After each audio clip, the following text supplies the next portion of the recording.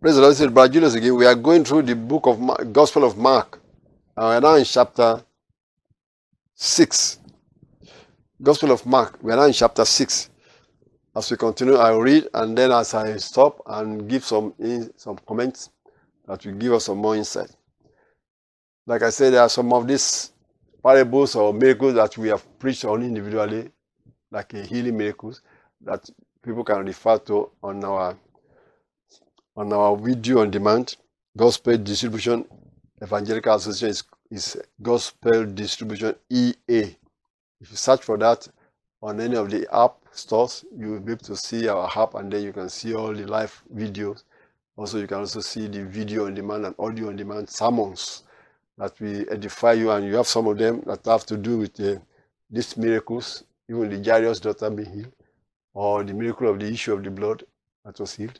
Those are individual sermons that we take, explanation how faith is exercised. So that is why I refer you, as you listen, to get our app. Gospel Distribution EA. E for Evangelical, A for Association. Gospel Distribution EA. If you type it on your App Store search, no space between Gospel and Distribution. It Gospel Distribution EA. Search for it and it will come up. The only app that is given name Gospel Distribution EA. It's on iPhone App Store. It's also on Android App Store. Then download it on your mobile phone, and you can listen to all the sermons that we have. And those that I see in the future will be on that app. That will be edifying to you. We have teachings on these different miracles that happen in the Bible, like the story that we just read about the Jairus' daughter. It's a sermon in itself.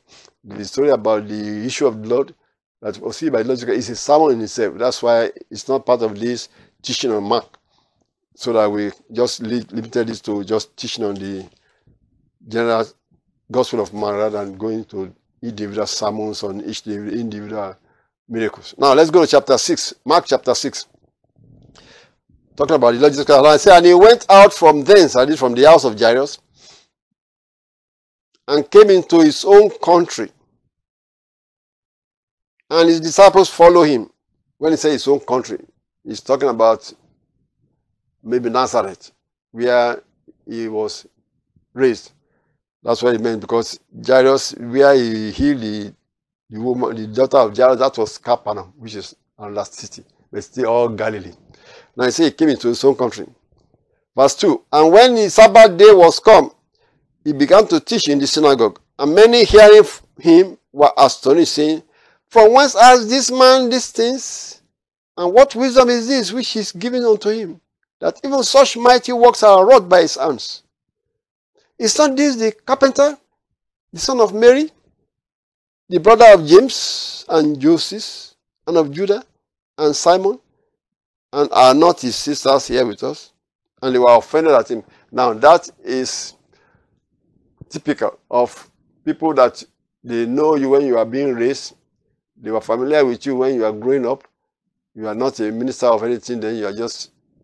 And the logical was a carpenter, because Joseph, the husband of Mary, which by now, by the time Jesus Christ started his ministry, we believe that Joseph, the husband of Mary, has died and passed on. But Jesus Christ was an adult by that time, and he took over the carpentry work. So that's why they call him the carpenter.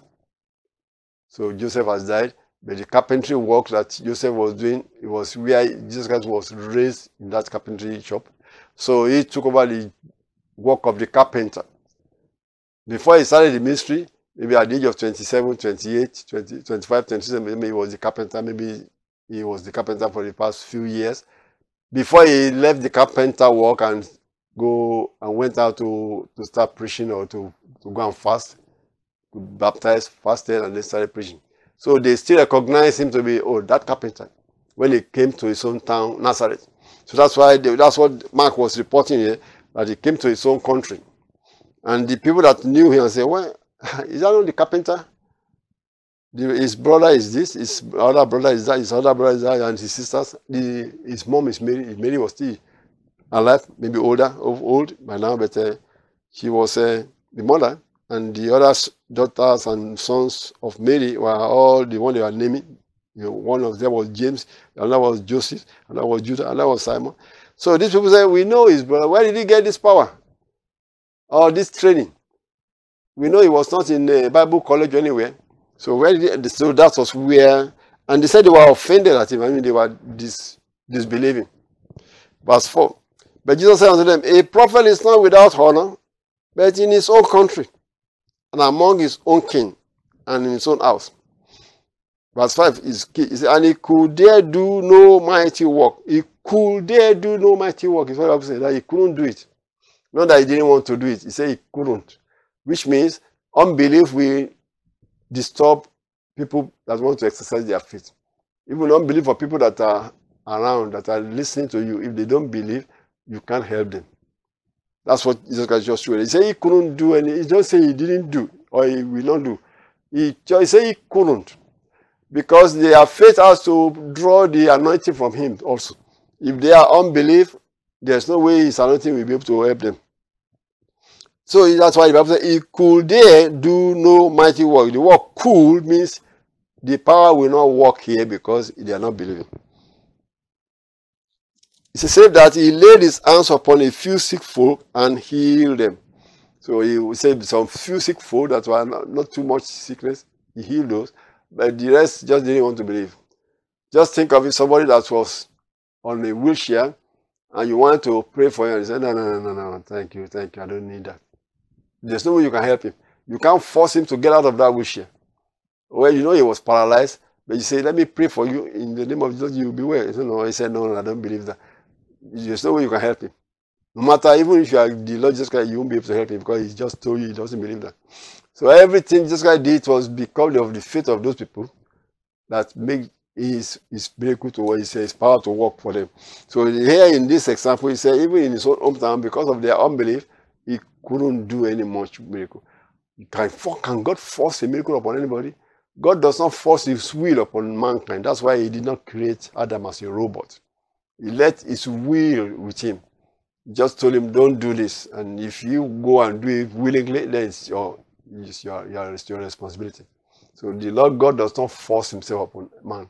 That's why he said, I stand at the door and knock. Satan and satanic spirits can force themselves into people. That's why they possess people and turn them mad and crazy. But God does not do that. God is a gentle spirit. My yoke is easy, my burden is light. So remember that. That makes a difference between the kingdom of God and the kingdom of darkness. Verse 6. I'm reading Mark chapter 6, and now in verse 6, Christ, after he told that after he couldn't do anything much in his own town of Nazareth, and he marveled because of their unbelief, and he went round about the villages teaching. So the only thing he could do is to teach in the villages round about. So those who will listen to the teaching, maybe their faith can grow to the point that he could help them. Verse 7.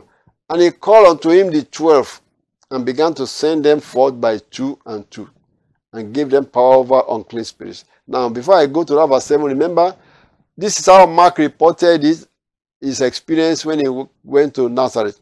The other apostle that reported it said that they actually turned violent against him when he went.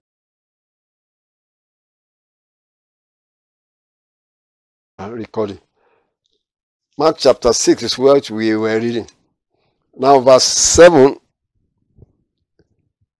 is what we are, Mark chapter 6 verse 7. And he called unto him the 12 and began to send them forth by 2 and 2 and give them power over unclean spirits. And commanded them that they should take nothing for their journey, save a staff only, no scrip, no bread, no money in their purse, but be shod with sandals, and not put on 2 coats. Said unto them, in what place soever ye enter into an house, there abide till ye depart from that place. And whosoever shall not receive you, nor hear you, when ye depart thence, shake off the dust under your feet, for a testimony against them. Verily I say unto you, It shall be more tolerable for Sodom and Gomorrah in the day of judgment than for that city. Now, this is how the Lord sent them out, according to how Mark reported it, sent them out 2 and 2 and said, if they won't receive them into any city, they should shake their dust, and it shall be more tolerable for Sodom and Gomorrah than for that city. I believe they went there and they were all received. There was no record that the city didn't receive them. Verse 12. And they went out and preached that men should repent.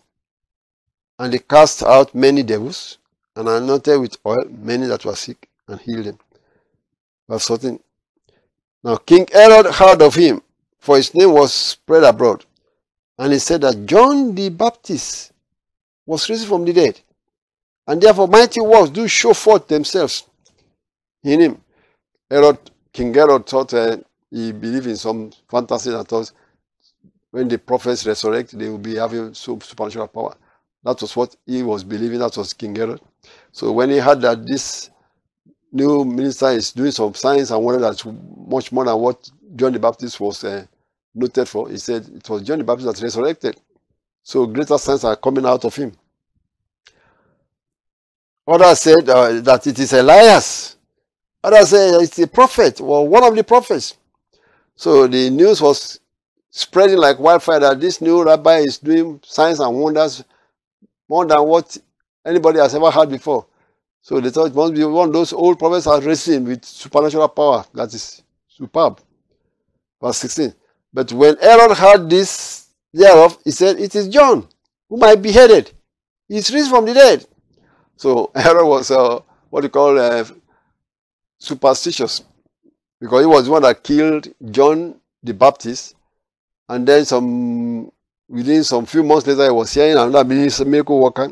That is, he thought it must be John the Baptist that resurrected and is doing signs and wonders that's much more than before. Verse 17 is now going to tell us the story of what happened between Herod and John. For Herod himself had sent forth and laid hold upon John and bound him in prison for Herodias' sake, his brother Philip's wife, for he had married her. For John had said unto Herod, it is not lawful for thee to have thy brother's wife. Now that was something going on in their generation, politics. The current Herod, the Herod family, as the man that was Herod when Jesus Christ was born, had sons, and then one of them is the new Herod that was there when John the Baptist was preaching. And he had a brother that was also somewhere, a ruler somewhere else, that had a wife. And it's almost like his brother divorced his wife and he went and married that woman. He liked the woman. Maybe they have been sleeping together before. So something like that was what was happening according to the story. So it became a news, or what we call scandal in the society, and John the Baptist was giving his opinion, not to Herod. Maybe he was giving his opinion. People will ask him, what do you think about that? Look at what we heard Herod did. And John the Baptist was giving his opinion, not knowing that some people could come and ask him those questions to trap him. When he gave his opinion, they went and told Herod, John the Baptist said this about you. And that was really and they tried to do the same thing about the Lord Jesus Christ. That's why they came and asked him, what do you think about paying tribute to Caesar? If Christ has sided with the people that don't want to pay tribute, they will go and report him to the governor. He said people shouldn't pay tribute, but they couldn't do that because he told them that give what is Caesar to Caesar. So they couldn't take him against anything against him. So that was the thing that perhaps they did against John. Some people, some Herodias or some Herodians came and tricked him and said, what do you think about what happened?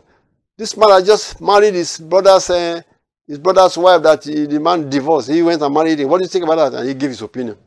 And that's why he said, for John has said that it is not lawful for him to have his brother's wife. Herod now sent soldiers to go and arrest him. That was against the king. Verse 19, therefore Herodias had a quarrel against him also. I mean, Herodias was the wife of Herod, who had that John said, you shouldn't marry me. How dare him? So Herodias also asked something against John. But they say Herod himself was kind of respecting a prophet. But he arrested him anyway, but he just put him in prison. But Herodias wanted him killed. Therefore, Herodias had a quarrel against him and would have killed him, but she could not. For Herod feared John, verse 20, knowing that he was a just man and an holy person, and observed him. And when he heard him, he did many things and had him gladly. So he kind of said, okay, but we left him in prison, kept him in prison, but he was looking for the right time to kill him, while Herodias really wanted him killed right away. Verse 21, and when a convenient day was come, that Herod on his birthday made a supper to his lords, high captains, and chief estates of Galilee. And when the daughter of the said Herodias came in and danced and pleased Herod and them that sat with him, the king said unto the damsel, ask of me whatsoever thou wilt, and I will give it thee. And he sware unto her, whatsoever thou shalt ask of me, I will give it thee unto the half of my kingdom. Verse 24, and she went forth and said unto her mother, what shall I ask? And her mother, that's Herodias, she said, the head of John the Baptist. The woman had been wanting to kill John the Baptist all along, and Herod was not ready to kill him yet. And when the opportunity came and she said, ask anything from me, maybe they already planned it anyway. And the girl said, what should I ask? And she will go and ask for the head of John the Baptist. So she came in straightway with haste unto the king and said, and asked, saying, I will that thou give me by and by in a charger the head of John the Baptist. You wonder, how old is this girl? Maybe 12 years old, who knows? Maybe 13-year-old. And the king was exceeding sorry, yet for his old sake and for their sakes which sat with him, he would not reject her. And immediately the king sent an executioner and commanded his head to be brought. And he went and beheaded John the Baptist in the prison. As he beheaded him in the prison and brought his head in a charger and gave it to the damsel, and the damsel gave it to her mother. And when his disciples heard of it, they came and took up his corpse and laid it in a tomb. Now, when we read this story, we wonder that, oh mighty God, why didn't God just slay this wicked woman right away? You see, God is gentle. God is patient. Some of those people that are evildoers and wicked rulers, you wonder that they should be judged instantly so that the whole nation will know that this is God's judgment. So these people are doomed for hell and lake of fire before their wickedness, unless they repent. So God sometimes will postpone instant judgment that people are expecting to see on wicked doers or wicked rulers. God postponed it. It looked like as if nothing happened to them. But see, they were doomed for hell and lake of fire. So don't imitate them. Don't envy them.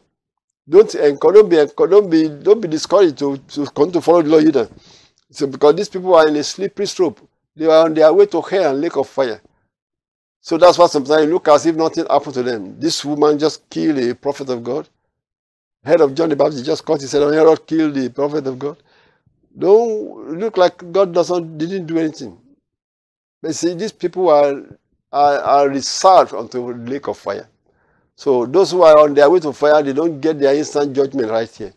But it's not the case for those who are believers. If you are one of them that is child of God on your way to heaven, any mistake or error or something like that could make you to have your instant punishment right here on earth. So that He's saving you from going to hell. Because if you serve your punishment right here, then you are still going to paradise and heaven. But if you don't serve your punishment here, and you look like God does not see this thing, you look like you are escaping the punishment, you look like nobody knows you are so powerful, nobody can do anything about it, you are being reserved for hell and lake of fire, which is eternity. So that is one of the things that is those rulers should be aware of, to be afraid of.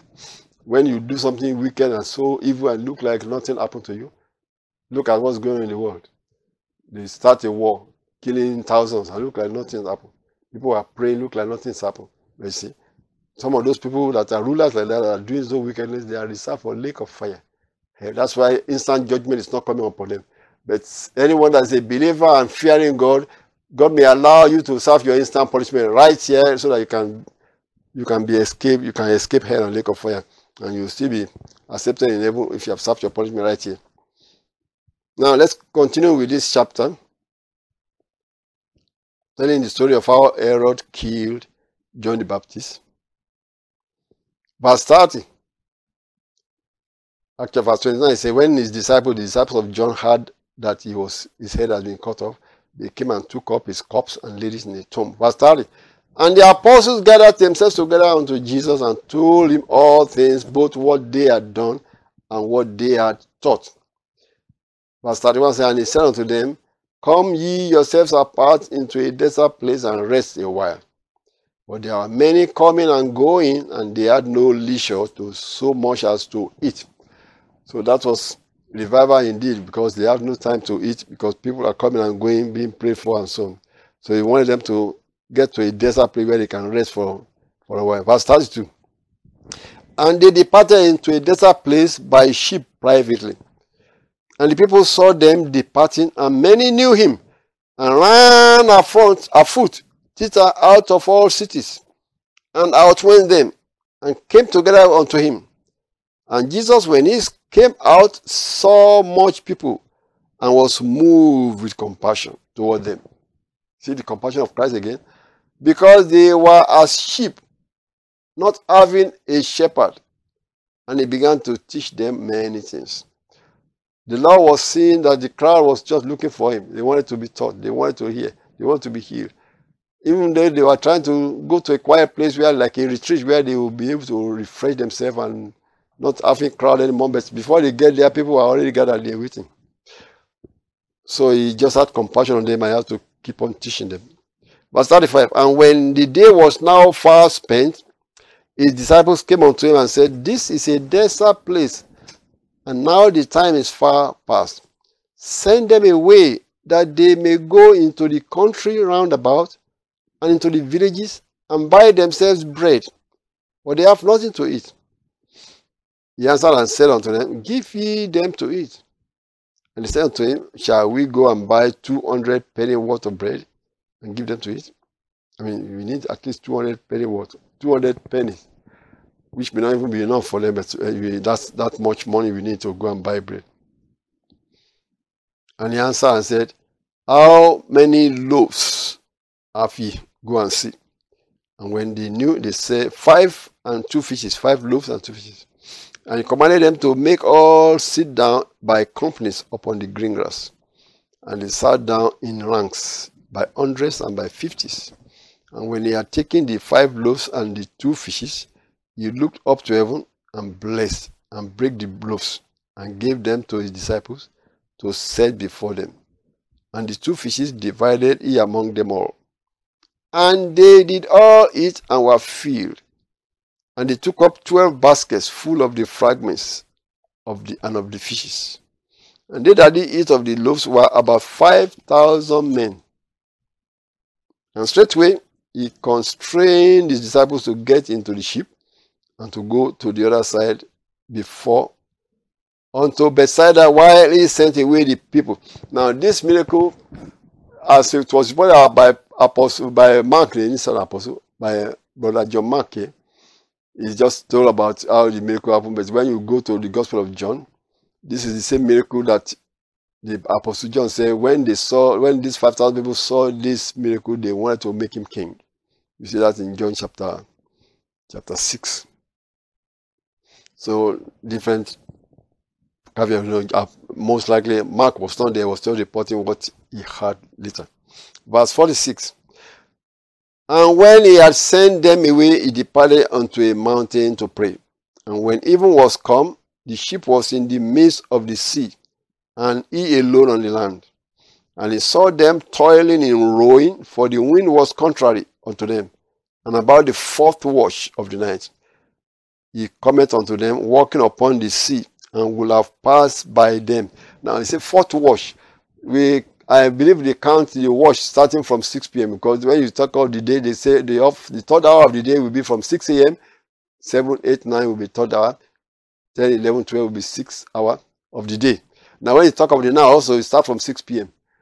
They say 4th watch will have been 10 p.m., 7, 8, 9, 10. That's 10 p.m. in the night. So some people thought it's 4 a.m. No, it's 10 p.m. in the night.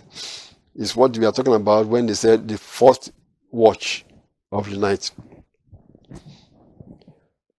And you could see that the boat was still over there. Maybe just the candle of the boat, 10 p.m., it's dark. But a boat that's on the lake, have some light inside that boat, they could see, but they look like something is blowing them back. So he went towards them, walking, and he saw them toiling, verse 48, toiling in rowing, for the wind was contrary unto them, and about the fourth watch of the night, he cometh unto them, walking upon the sea, and would have passed by them. But when they saw him walking upon the sea, they supposed it had been a spirit, and cried out, for they all saw him, and were troubled. And immediately he talked with them and said unto them, Be of good cheer, it is I, be not afraid. That's why I said this is the same story. When you go to the Gospel of John chapter 6, he walked upon the lake to go and meet the disciples, upon the sea to go and meet the disciples. And it was the same story. I think it was Matthew or Luke that reported that it was that same story when Peter said, If it be thou, come and meet you on the water. John didn't mention that Peter told him to call on him to come on the water also. Neither did Mark say that here. See? But it was either Matthew or Luke when he reported, he said that Peter said, Come, let me come unto you on the water. And he said, Come. And Peter walked on the water. Now let's continue verse 51. And he went up unto them into the ship, and the wind ceased, and they were so amazed in themselves beyond measure, and wondered. For they considered not the miracle of the loaves, for their heart was hardened. So Mark simply said he went into the ship with them. The same way, Apostle John, when he wrote his own in John chapter 6, he says he went into the ship, but John put additional things. He said immediately he was in the ship was transported to the shore, which only John noticed. That it's like a bodily transportation of the whole ship and the whole crew to the shore immediately. So that the others didn't notice that. They were still carried away by the fact that, hey, Peter, you walk upon the sea, or wow, the miracle of the bread. So that was how many people can miss another miracle. So, but Apostle Mark here just said he went into the sea immediately. The wind ceased. Verse 53.